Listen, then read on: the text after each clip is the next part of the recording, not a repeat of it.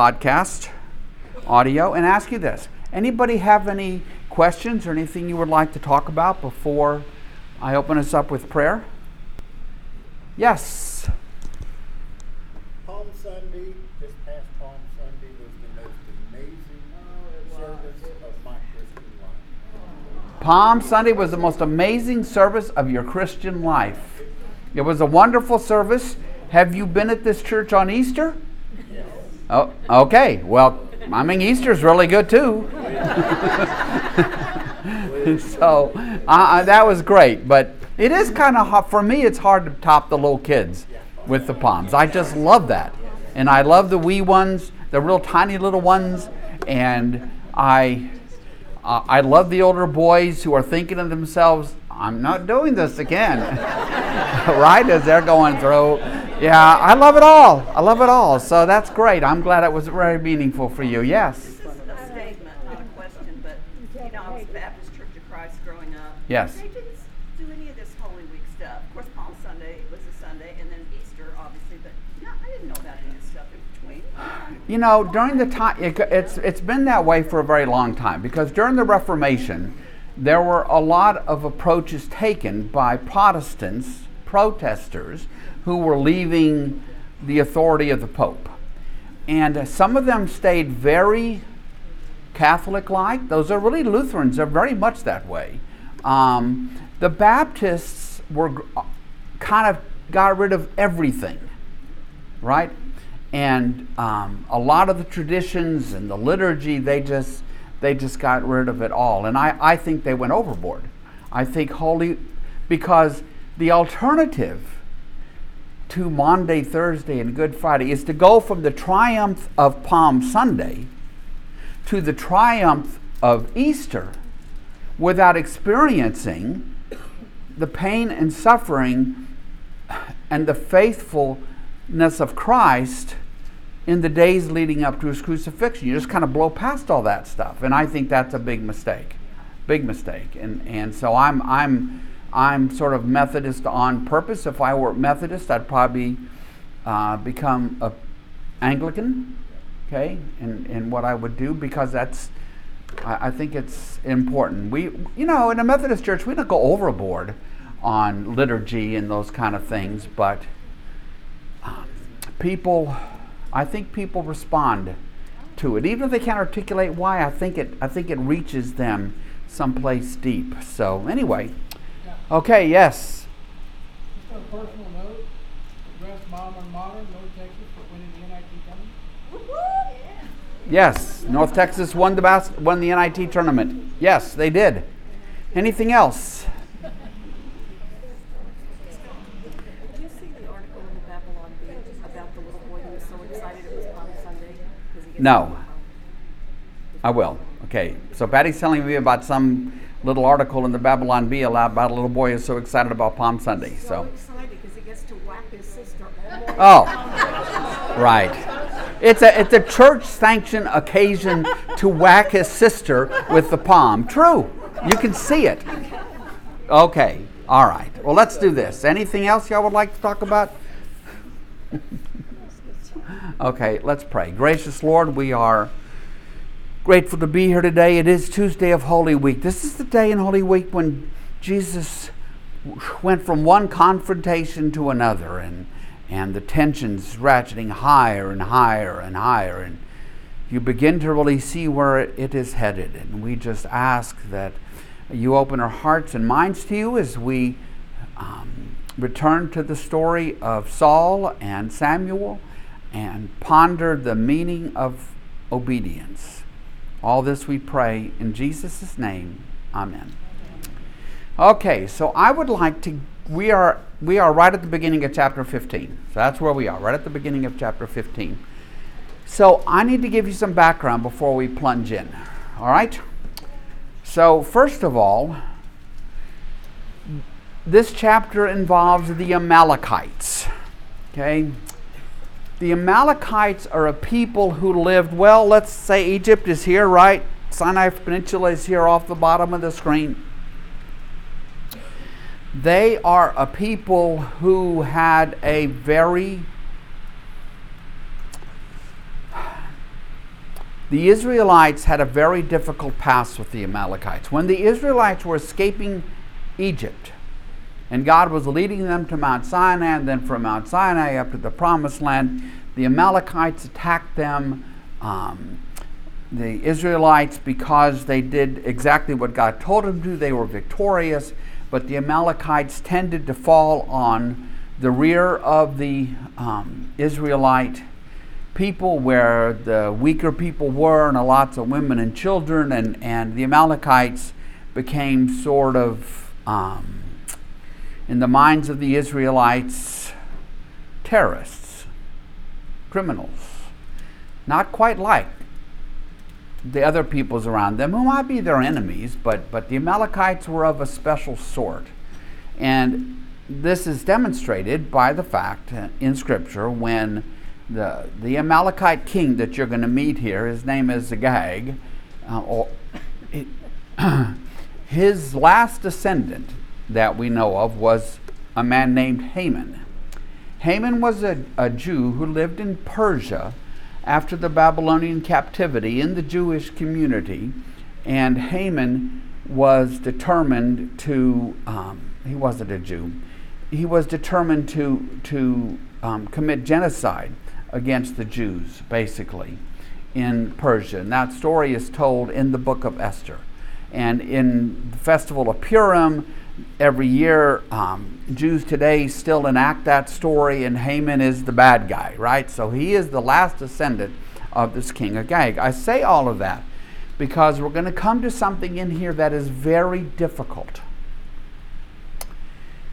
In the ancient world, with the Israelites and with other peoples, there was a practice of wars that were holy wars. The Israelite term for it was herem, H-E-R-E-M or H-A-R-A-M, depending on how you might do it. It was also called the ban. And in this holy war, the enemy was to be vanquished, and then the enemy was to be totally destroyed. Devoted to God was the phrase sometimes, but devoting the vanquished enemy to God meant destroying the enemy entirely, killing everybody, killing all the livestock, reducing the cities or towns to nothing. And you run into this the most often in the book of Joshua, which is why Joshua, as a book in the Bible, is the one that falls hardest on us, because we are Jesus people, right? Here in 1 Samuel 15, we're going to encounter this again. And you're going to be surprised. The text does not wrestle with the morality of this or not. You and I do, and we should indeed. Okay, I get that. We do. But not here. The emphasis is on Saul and what Saul does. Okay, so that's the ban is you know, for us, it's just you run into it in Scripture and you just sort of, I leave every story, and this is, most of them are in Joshua, and then you have this one, just sort of shaking your head and wondering, you know, what to make of it, and wondering about the morality questions in it. But Saul doesn't, Samuel doesn't, the text doesn't. The text is oriented to making us ask questions about our own. What does it mean to be obedient to God in our lives? What do we do? How do we discern what God would have us do and have us not do? Okay? So those are the two things. The Amalekites, they are a modern equivalent would be like, in the minds of the Israelites, a modern equivalent would be like the Nazis. Okay? Just to this is a point John Goldingay, a really outstanding Old Testament scholar, makes. He says you just need to understand the way they were seen by the Israelites at this time. So, in fact,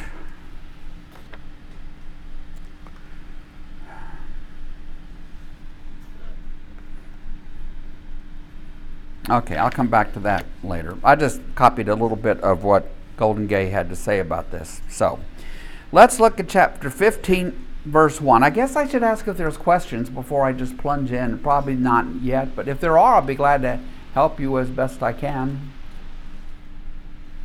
Okay, so Samuel said to Saul, I am the one Yahweh sent to anoint you king over his people Israel.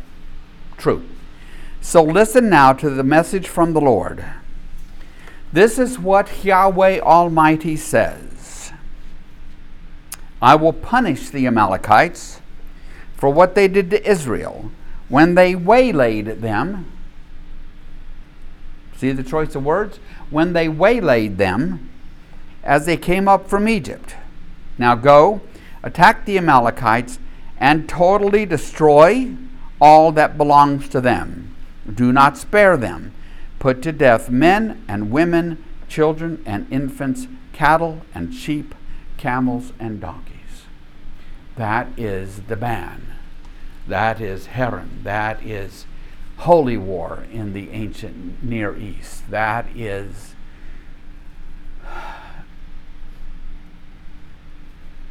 a practice that we, of course, find morally objectionable, to pick a soft word, right? I will say, as I've thought about this over the years, there is one thing that the ban does. What the ban does is it takes all profit out of war, right? You go to war against your neighbor. If you can't keep anything that you won in that war, would you make such a war? Would Putin have invaded Ukraine if he knew at the end of it he had to give it all back? What?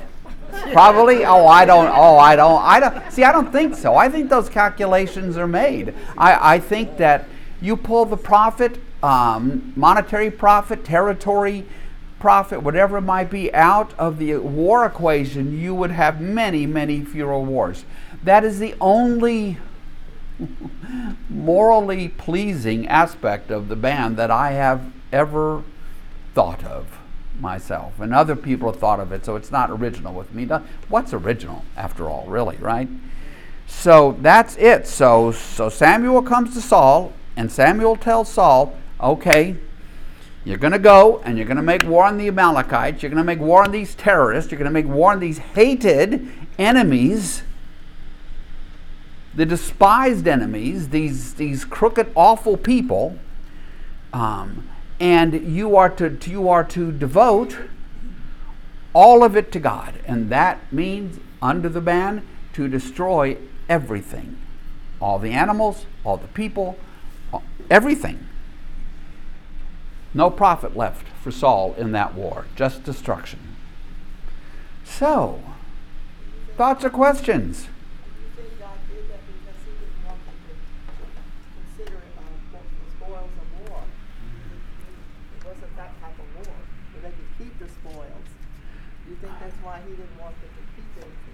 Well,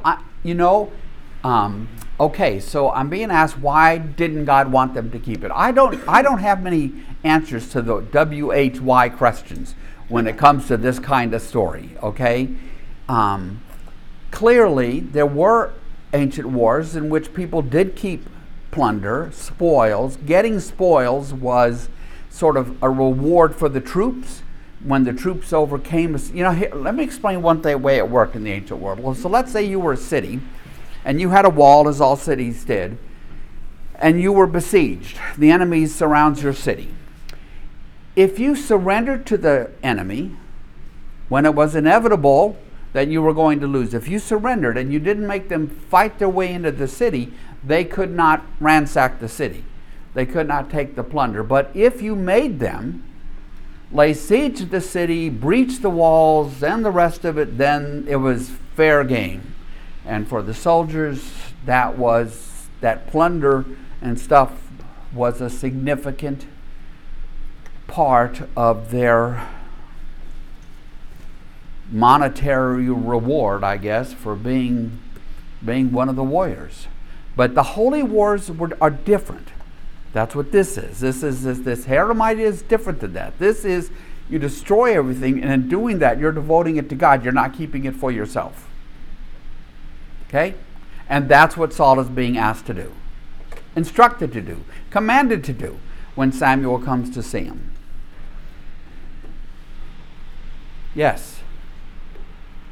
Scott, the word they use, I got the NIV, Uh-huh. and they use the word punish. Most of the time, God is administering justice. Can you speak on that? Okay, so let me see. You have the NIV. I have the NIV. I will punish the Amalekites. So, God, that is the administration of God's justice against the Amalekites. You know, God is just. God administers justice. God is merciful. God administers mercy. And again, Larry, you kind of want me to tell you, well, why is God doing what God is doing here, aren't you? Well, it seems like a special case, I guess. I don't know. Oh, I don't know. We could go to Joshua and find a lot more. So I think that I've heard people offer various things. Well, okay, one thing I've heard offered is, well, you know, what's happening is that God is ensuring the survival of the Israelites, so he's going to make an example of the Amalekites to Israel's neighbors so that they understand that the Israelites are under God's protection. But that's not in the text. The text simply says, I'm going to punish them. I'm going to punish them for being the kind of people they are, because the people they are is the kind of people that waylaid the Israelites when they were merely trying to make their way to the promised land. And in other writings, the Amalekites are always the bad guys, like Haman in the book of Esther. In the book of Esther, Haman has no redeeming qualities. He isn't a nice guy to go hang out and have a beer with or something like that. He just plots the destruction of the Jews. That's what he does. And it's a great story. You should read Esther. I mean, it's really just what happens to it. Yes? There's one way to look at it, that God Almighty is just seeking to destroy these seeds that would otherwise just grow into more evil weeds if the seeds are gone. Okay, so here's another explanation that on offer is, well, God is trying to get rid of these evil seeds before they grow further, right? What does it say in Genesis chapter 6? It's gotten so bad where the writer says, it was evil, evil, evil everywhere. From morning till night, all anybody thought about was evil. So the suggestion is, well, perhaps, this is about stamping that out quickly. Maybe. All the text says, I'm going to punish the Amalekites, right? Yes. Well, how much time has elapsed? So, by, I think, most reckonings, we've gone through the Exodus, we're to the end of the book of Judges, maybe 200 years. There's that whole time frame involved, which makes it more complicated, doesn't it? Because it's not like it happened yesterday. I'm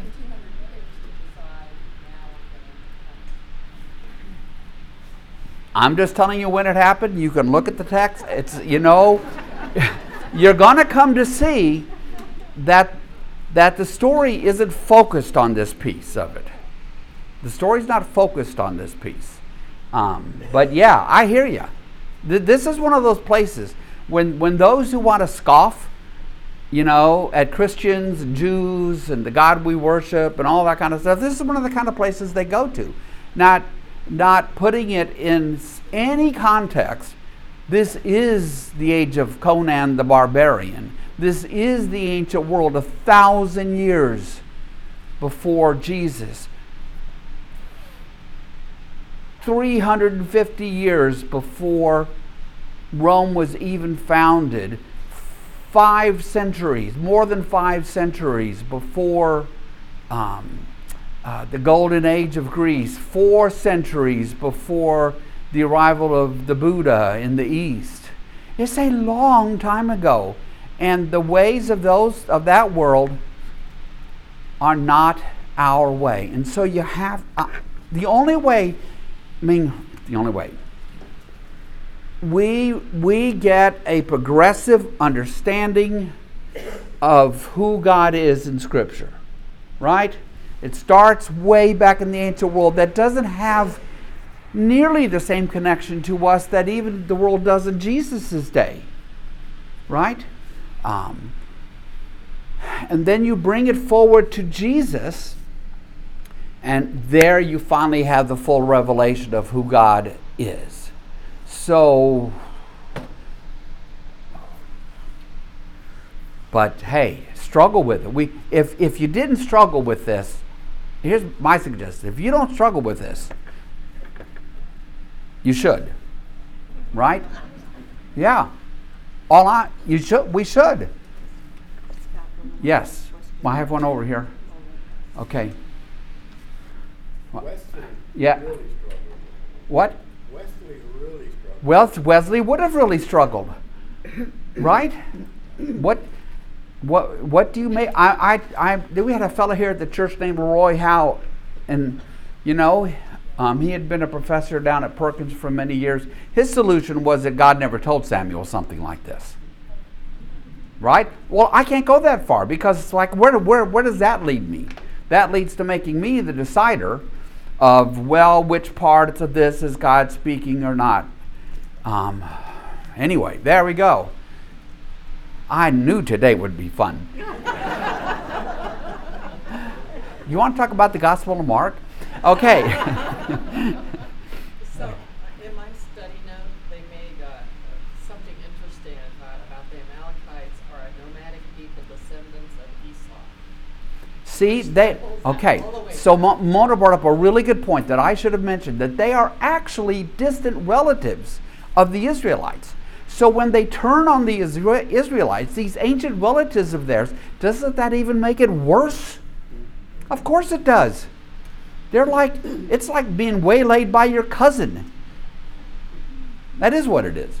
So all I'm telling you is, okay, thank you, Mona, that was helpful. Yeah, wow. That's what Samuel says to Saul. So let's see what Saul does. Well, so Saul summoned the men and mustered them, right?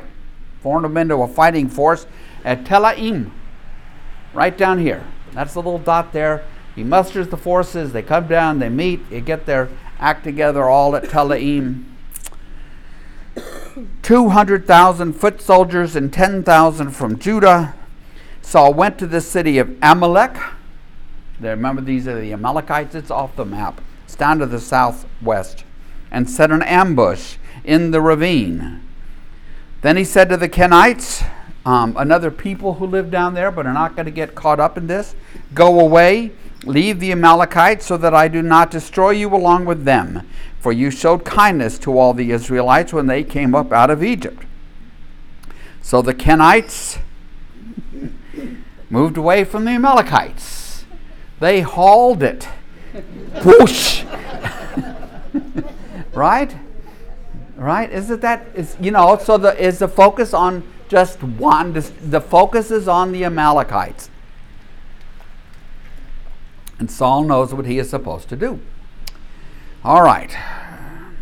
Then Saul attacked the Amalekites all the way from Havilah to Shur, near the eastern border of Egypt. Okay, so he chases them all the way through the Sinai wilderness, all the way to the border of Egypt. Let me go to, see, here, and then he chases them. Their army's running. He's chasing them. He took Agag, king of the Amalekites, alive, and all his people he totally destroyed with the sword. So it's a big victory. All the people are dying, dead. But Saul and the army spared Agag. They spare the king. and the best of the sheep and cattle, the fat calves and lambs, everything that was good in the way of livestock, they kept. They spared them. I mean, that's like real money on the table, right? They spared them. These they were unwilling to destroy completely, but everything else that was despised and weak they totally destroyed. So, what are we being told in the text, in the story? That Saul and his men were victorious. All the really good stuff that they could want to do something with, they kept. And the stuff they couldn't do anything with, they destroyed, including the people. It's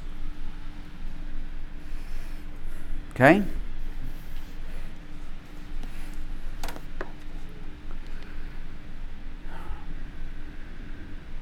When the word of Yahweh came to Samuel, I regret that I have made Saul king, because he hath turned away from me and has not carried out my instructions. Samuel was angry, and he cried out to Yahweh all that night. So, how did Saul disobey God's word given to him by Samuel? Kept all the good stuff. He profited from the war. He profited from the war. They took the plunder, kept the plunder, burned up the stuff they had no use for, killed all the people, brought the king back. You think that's an act of mercy? No, that glorifies Saul. You bring the vanquished king back in chains. It glorifies Saul. When Rome would conquer an enemy, they would often put on a big parade back in Rome, and they would parade, if he was still alive, the conquered king, because it glorified Caesar. Shame.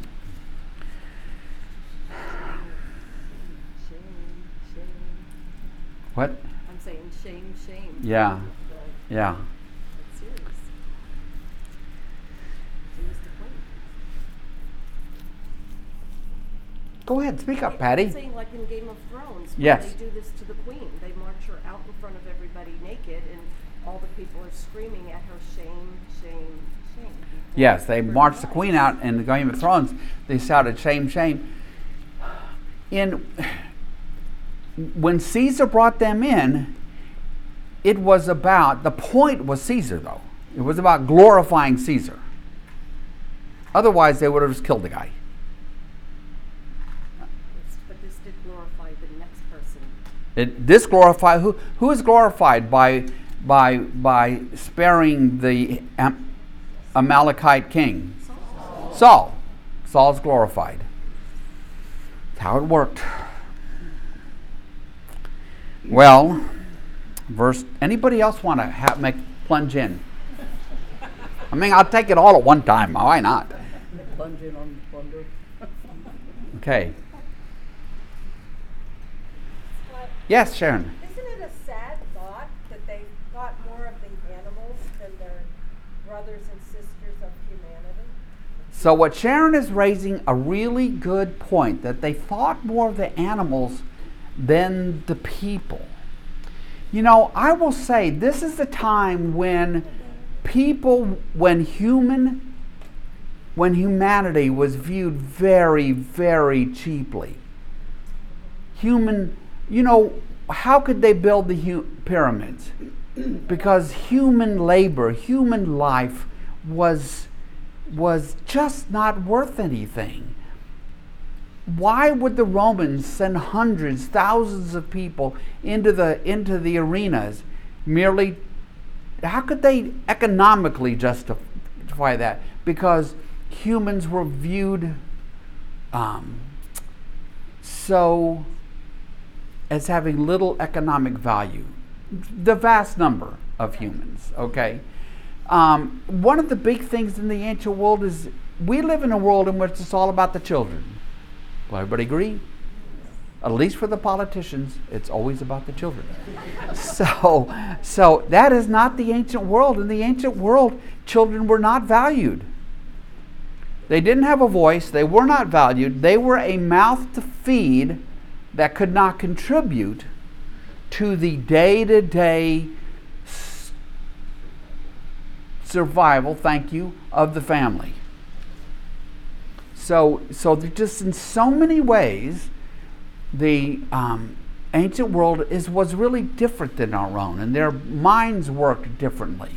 And in this case, the plunder that Saul and his men wanted is obviously, because that's what he kept, were the livestock, and not even all the livestock, just the really good stuff, because they had to get it home, right? Yeah. It's just, yeah. Okay, anything else? Well, early in the morning, verse 12, early in the morning Samuel got up and he went to meet Saul, but he was told, well, Saul has gone to Carmel. That is there's a Carmel in the south, there's a Carmel in the north. Let me go back to my previous map because it's clearer there. Okay, here it is. It's just right here. You can only see a little bit of it. He got up in the morning, went back right there to Carmel. To what? No, Carmel's in California. Yeah, I had to get used to that. In Israel, the big one is Mount Carmel. That's where Elijah takes on the Super Bowl. They do say it Carmel, though. It's weird, isn't it? Those Israel people. Okay, so early in the morning, Samuel got up and went to meet Saul, but he was told, well, Saul has skirted out of town. He's gone up to Carmel. There he has set up a monument in his own honor. So if you're wondering what this story is going, what it's about, now it's becoming clear. He builds a monument in his own honor and has turned and gone on down to Gilgal, which is further north. When Samuel reached him, finally reached him, I'm sure, and Saul said, Yahweh bless you. Wait, when Samuel reached him, Saul said, Yahweh bless you, I have carried out Yahweh's instructions. Is that a true statement? No. Might Saul have convinced himself that he did so? He's right, that we do that. Right? We rationalize everything. Patty and I were talking about that. Nobody walks around saying, I'm an evil person, I'm going to do X, Y, Z. They rationalize everything, except for one person, Patty. And what's his name? You told me what his... No, Gru.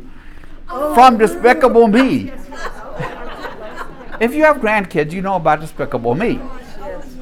See, yes, Gru just wallows in his evil plans. Okay.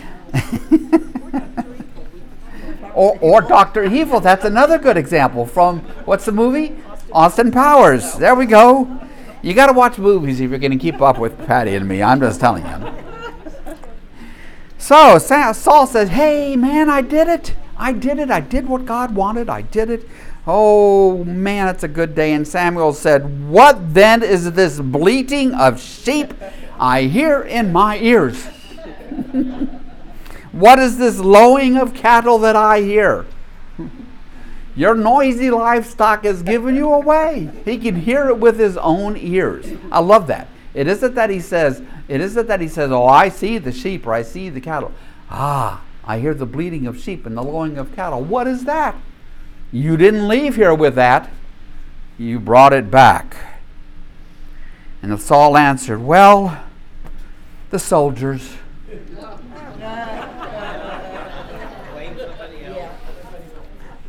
The soldiers brought them from the Amalekites.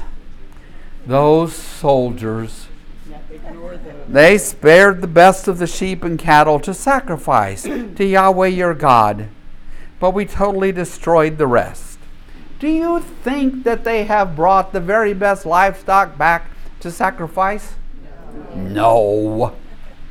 I mean, I'm thinking they would try to make the argument, but no, I don't buy it. Enough. Neither does Samuel. Enough. Besides, when God, okay, when God gives instructions, they are to be followed. Because God is God. It doesn't have to get more complicated than that. Jesus says some difficult things.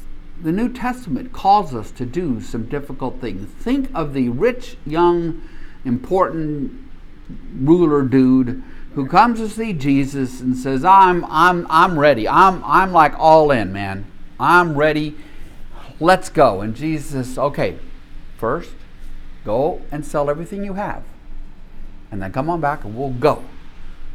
And the rich young ruler walks away sadly because he knew he wasn't going to do it. That was too much. It was a step too far.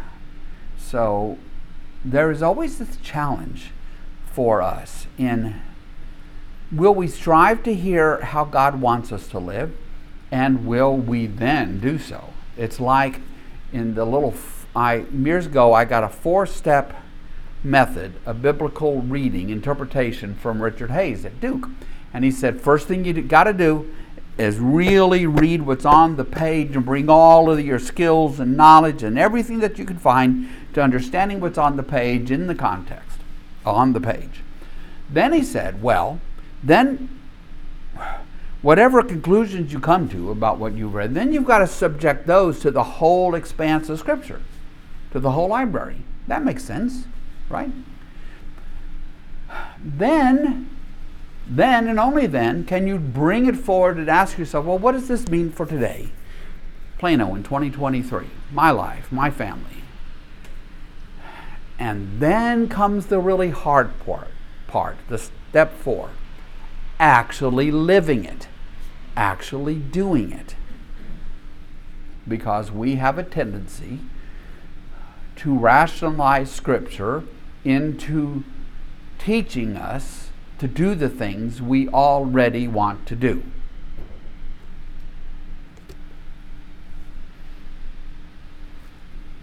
That's what I think Jesus was fighting against when he says, well, it's easy to love your brother. It's easy to love your family. It's easy to love all those people you really, really like. But you got to love your enemies. And then people start walking away. So, Scott, how do you love your enemies? Like this? yes? How what? How do you love your enemies? Huggy or just... Okay, so Kathy's asking me, how do you love your enemies? Huggy? Well, that would be good, I guess, but the answer really lies in what is love. Is love huggy, a bumper sticker, sentiment, a violin, roses? No. Love is about what you do. How do you treat your enemy? Deuteronomy, Exodus. If you find your enemy's oxen tied to a tree, your enemy's oxen tied to a tree, what do? You take the oxen to your enemy, because you would take the oxen to your friend, to your brother. If you pick up a wallet on the ground and you open it up, and it is the wallet belonging to to the biggest enemy you have on the planet. You don't have any, Kathy, I know, but imagine you had one. You take the wallet to that person with the cash in it. Okay, right? Yeah. You treat, where can you see this played out? You can see this played out in the treatment of prisoners of war. Right? Lots of places. The treatment of people in prisons. How do we treat people? Right? And so anyway, all right. So Saul has built a monument. They've got the cattle and the livestock, and Samuel blurts out, enough. Tell me what the Lord said to me last night. Tell me, Saul replied. That's kind of a smart answer. Right? Don't you think that? I don't mean smart. I mean smart ass answer. That's kind of smart ass answer is what I mean. I understand that. Yeah. You tell me. I'm king. You tell me. Samuel said, although you were once small in your own eyes, did you not become the head of the tribes of Israel? Yahweh anointed you king over Israel, and he sent you on a mission saying, go and completely destroy those wicked people, the Amalekites. Wage war against them until you have wiped them out. Why did you not obey Yahweh? Why did you pounce on the plunder? I love that line. Why did you pounce on the plunder and do evil in the eyes of Yahweh? And that evil is the disobedience. That's the issue. And, we saw earlier that Saul made a harsh, an oath that he should never have made, a rash oath that he should never have made. We saw earlier that Saul had been disobedient. Remember when he was supposed to wait for Samuel and he got tired of waiting, so he sets up an altar and does some sacrificial stuff himself because he just wasn't going to wait any longer. And now Saul has disobeyed God again. There's a pattern here with Saul. So here is Saul's response. But I did obey Yahweh. I went on the mission Yahweh assigned me. I completely destroyed the Amalekites and brought back Agag, their king. The soldiers took sheep and cattle from the plunder, the best of what was devoted to God, in order to sacrifice them to the Lord your God at Gilgal. But Samuel replied. Now these are famous lines. These are lines you find in Micah. You find them in Isaiah. These are famous lines. They reveal so much about who God is.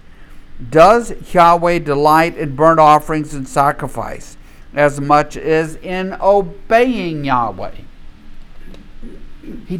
God doesn't want the sacrifices. I don't think Saul's even being truthful, but set that aside. God told Saul what Saul was to do, and Saul, what? Simply thought he knew better. He just thought he knew better. He's king now. He thought he knew better. Does Yahweh delight in burnt offerings and sacrifices as much as in obeying the Lord? In the book of Micah, chapter 6, God does not want rivers of oil and your fattest calves and your firstborn. What does the Lord require of you? To do justice, love mercy, and walk humbly with God. To obey, back to 1 Samuel, to obey is better than sacrifice. To heed is better than the fat of rams. Right? This is Israelite poetry. The way poetry worked for the Israelites was the second line almost always repeats the first line, the idea of the first line, but expresses it differently. To obey is better than sacrifice. To heed God and to do what God says is better than the fat, the best part of the rams. Why would the fat of an animal be highly valued in this world? What? Oil. Well, back then it was oil.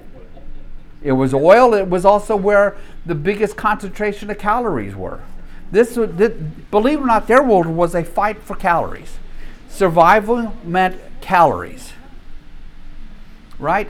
That's not our world. I'm supposed to be avoiding calories.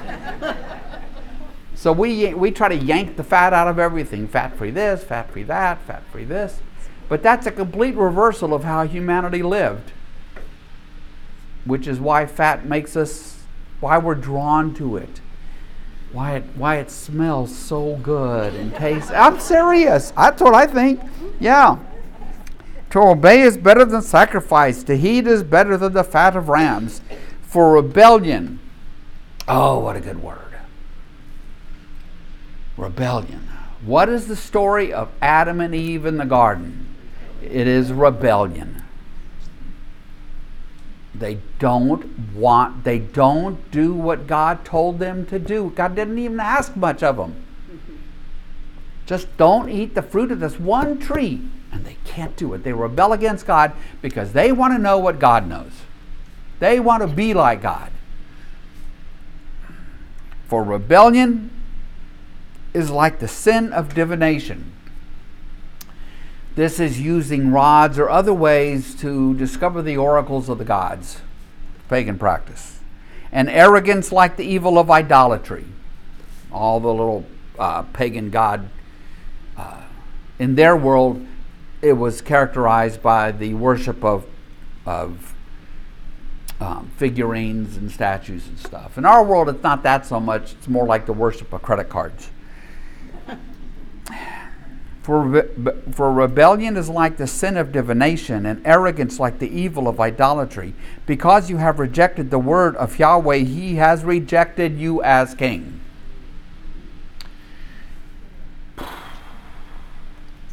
That's a big line right there.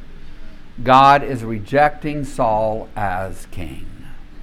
Now, virtually every commentator that I read about this, they said, be careful. It's not as if everything is okay with God and Saul, and then he crosses some line, and then it's all, oh, well, you went too far, and now you're gone. It's more like Saul is showing himself simply to be someone who cannot lead Israel going forward. If you can't be obedient, I would extend it to if you're gonna make rash oaths that could end up sweeping your own son into an oath about death, you're not suitable to be the earthly king of God's people. But that line right there, 1 Samuel 15, verse 23, because you have rejected the word of Yahweh, He has rejected you as king. It's not arbitrary. This is something that Saul brought upon himself. That is such an important point. I grew up tending to come to a lot of passages of the Bible that would lead me to think God just sort of arbitrarily does this and that, and God is waiting to smite people, here and there, and I didn't have anybody helping educate me differently. This is like the verse from Ezekiel that I just love so much, where God says to Ezekiel, I'm going to turn their sins back upon their own heads. What's going to happen to them is a consequence of their own sins. It's going to be the consequence of their own decisions, their own choices. Saul made a choice to be disobedient, to rebel against God. He may not see it that way, but if he doesn't see it that way, he's wrong. He just thought he knew better.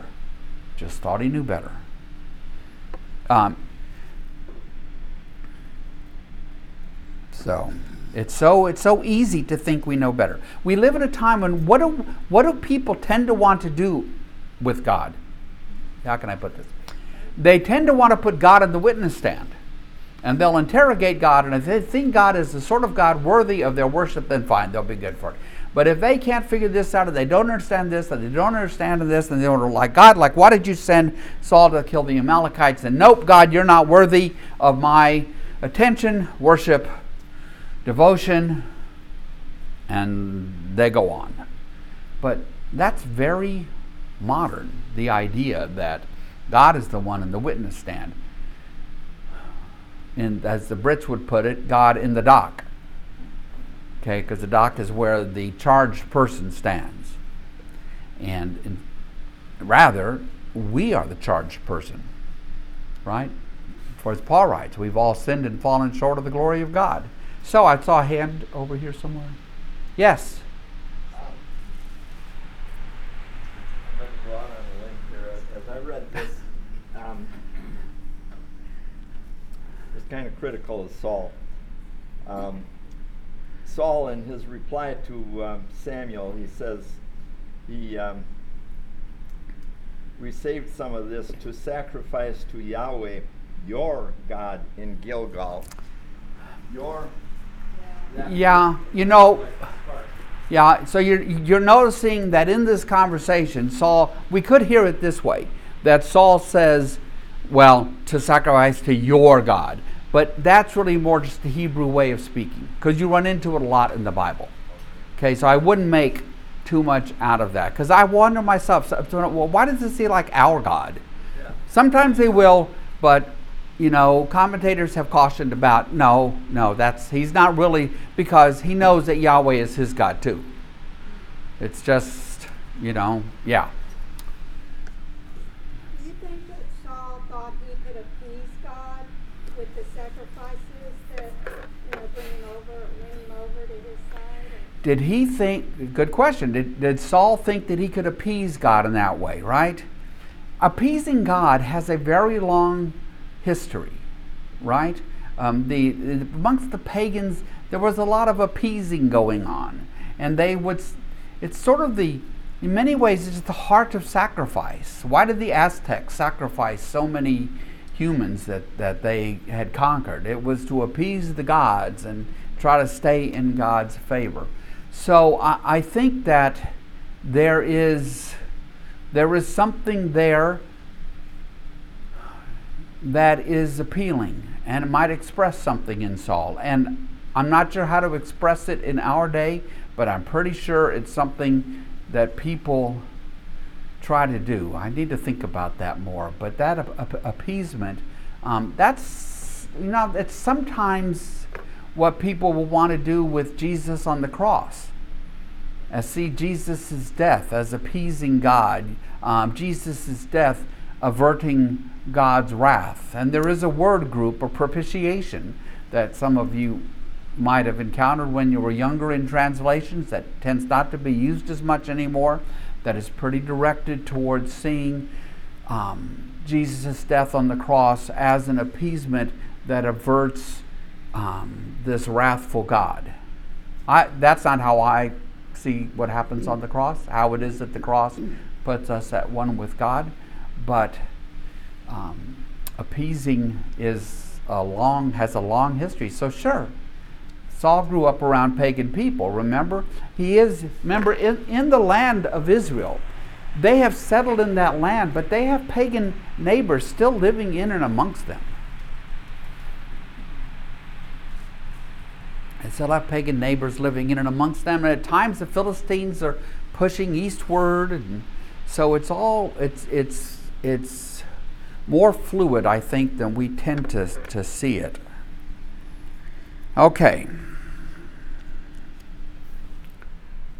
So I think we're at verse 24. Is that true?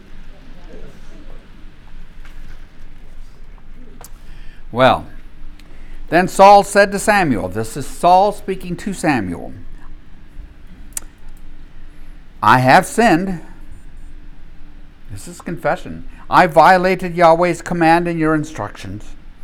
I was afraid of the men, and so I gave in to them. Now, which also might indicate he's not the right one to be the king of Israel, right? Now I beg you, forgive my sin and come back with me so that I may worship Yahweh. But Samuel said to him, I will not go back with you. You have rejected the word of Yahweh, and Yahweh has rejected you as king of Israel. Now, who is this conversation between? Samuel and Saul. Anybody else? Anybody else involved in this? Remember when Samuel anointed Saul, and pretty much the two of them were the only ones that knew about it? The two of them were the only ones that know about this. Saul will be king for many years to come. Many years to come. Many chapters to come. Many Tuesdays to come. Okay? As Samuel turned to leave, Saul caught hold of the hem of his robe, and it tore. And Samuel said to him, Yahweh has torn the kingdom of Israel from you today, and has given it to one of your neighbors. Personal neighbor, not a neighboring kingdom. To one better than you. He who is the glory of Israel, that's God, does not lie or change his mind, for he is not a human being that he should change his mind. Now that's a famous verse. And there's tension around that verse, because I could take you to stories in Scripture where God changes his mind. Okay? Hezekiah is sick. And God tells Isaiah to go visit King Hezekiah in the palace in Jerusalem and tell Hezekiah that he has really basically no time left, that he's going to die. And Isaiah walks in the room and he says, in so many words, you're going to die.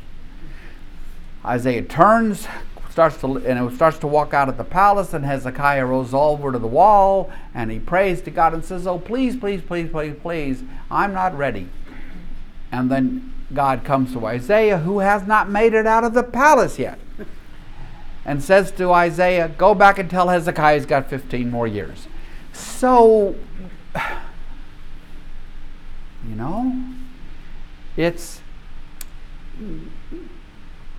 we want the Bible to be perfectly unambiguous. There are lots of times I think that, but I want the Bible to be perfectly unambiguous. But it is not. And we are not. Our relationship with God is not. How we live in God's presence is not. How we follow Jesus is not. And so when you come to the Bible, you have to be willing to embrace the full context of the entire library of 66 writings to come to conclusions about the nature of God. And I, for one,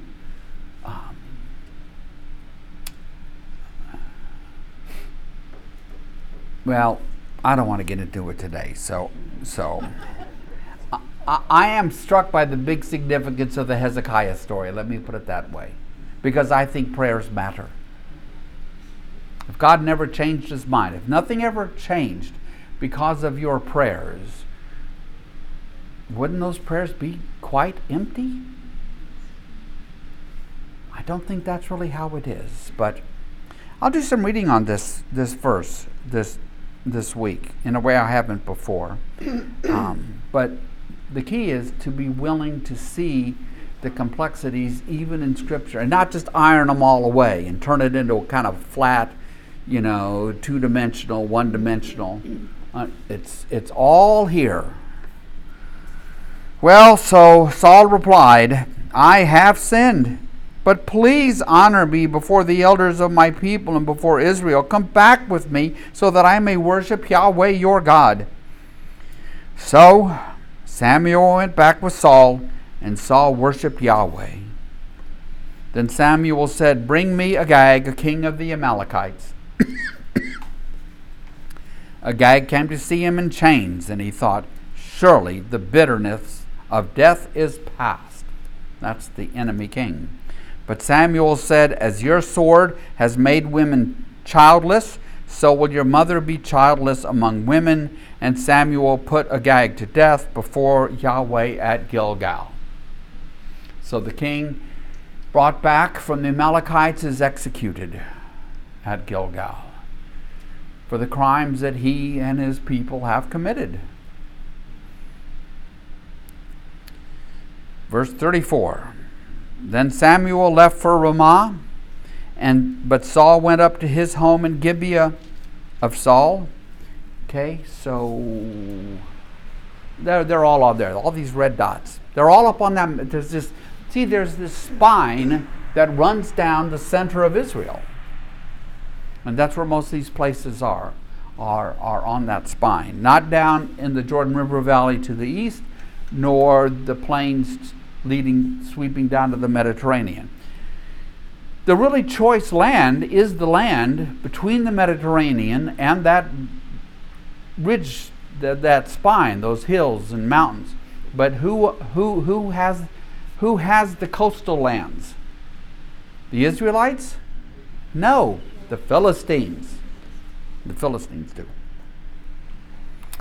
Okay. Verse 34. Then Samuel left for Ramah, and Saul went up to his home in Gibeah. Until the day Samuel died, he did not go to see Saul again. So, what's happened? So, Samuel has told Saul that he has been rejected by God as king. They each went their own way. Nobody knows this. Consequently, Saul returns as what? King. Got it. Got it. And the last line. That's verse 35. Until the day Samuel died, he did not go to see Saul again, though Samuel mourned for him. And Yahweh regretted that he had made Saul king over Israel. Well, it said he didn't change his mind. Now it says he regrets things. You know, Karen, see, that's where it's not unambiguous, is it? It is. And we want to just say, well, could you just boil this down to a couple of well-spaced pages in Word, Microsoft Word for me, right? But it's not like that. And so consequently, even today in 2023, for example, Calvinists and Wesleyans will have good, long, hearty discussions, each calling Scripture to their side and yet not quite being able to reach common ground, in part because they start in a very different place. And there you go. That's how it is. A Calvinist is going to sure look at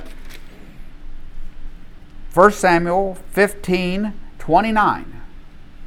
A Wesleyan's going to look at 1 Samuel 15:35, and then move to the story of Hezekiah and a bunch of other places. So anyway, and Yahweh regretted that he had made Saul king over Israel. So what is to be done? That's what we'll discover next week. Because when we come together next week, Samuel is going to anoint the next king of Israel. But do not think that everybody knows what's going on. And that's like, coronations and all that. No, that's not what's happening. Saul will be the king of Israel for a long time yet. So, any final thoughts or questions? When we leave, we need to not dawdle, because they would like to get in the room to change it out for Theodos's reception. Yes, sir? To summarize, who are we to question God's decisions? Who are we to question God's decisions? Right? We're not ones to question God's decisions. It's we who are in the dock, not God. Yes. Looking at the pecking order here, Saul is king. Saul is king. What role does Samuel? Is Samuel a king? Samuel is not a king at all. But he's a prophet. He's a prophet. And the last judge of Israel. So, and he brings God's word, which is right. So if you're king and you have a prophet like Samuel who's going to bring you God's word, you need to obey it and you need to pay attention. So I don't know what that means in terms of earthly hierarchy. It might not mean much, but in God's hierarchy, in God's calculus, God's word means everything. And Saul has lost his kingship, his rightful kingship, his kingship in God's eyes. Why? Because he thought he knew better. He thought he knew better. That's it. And rebelled against God because he thought he knew better. Genesis chapter 3. Okay, so I'm going to... Anything else? Yeah, Lauren sent me a little text just to remind people on this nice day. It might be a good day to do. Yeah, Stations of the Cross. So Lauren, the whole Station of the Cross thing is Lauren Gerlach's creation. So she just wanted me to remind you to be sure to do that. Today's a nice day, but it's going to be every day this week, okay? From dawn to dusk. And Lauren myself will be here every day from 12 to 1 to help guide people through if they would like. Lauren will be here every day from 12 to 1 to guide people through. Okay, so anything else before I close up? And next week when you come, we will meet David. We'll meet David. Yeah. We'll meet David. Uh-huh. You're going to be clapping for a good long time, and then you're not going to be clapping anymore. When you get further into David's story, those claps are going to disappear. So, all right? Well, pray with me. Gracious Lord, gosh, we come to stories like this with the Amalekites and Saul and your command around this destruction of lives, and we don't know what to make of it. All we do know is that Jesus, you sent your Son for the sake of the whole world, so that we might all be reconciled to you. Your Son suffered the worst that humankind has to offer, whether it's the ancient world, Jesus' time, today's world. Help us this week in particular to come to grips with that, to understand the price paid, as Paul puts it, for our salvation, for our being made right with you. And let us always remember that indeed you are the Creator and we are the creature. All this we pray in Jesus' name. Amen.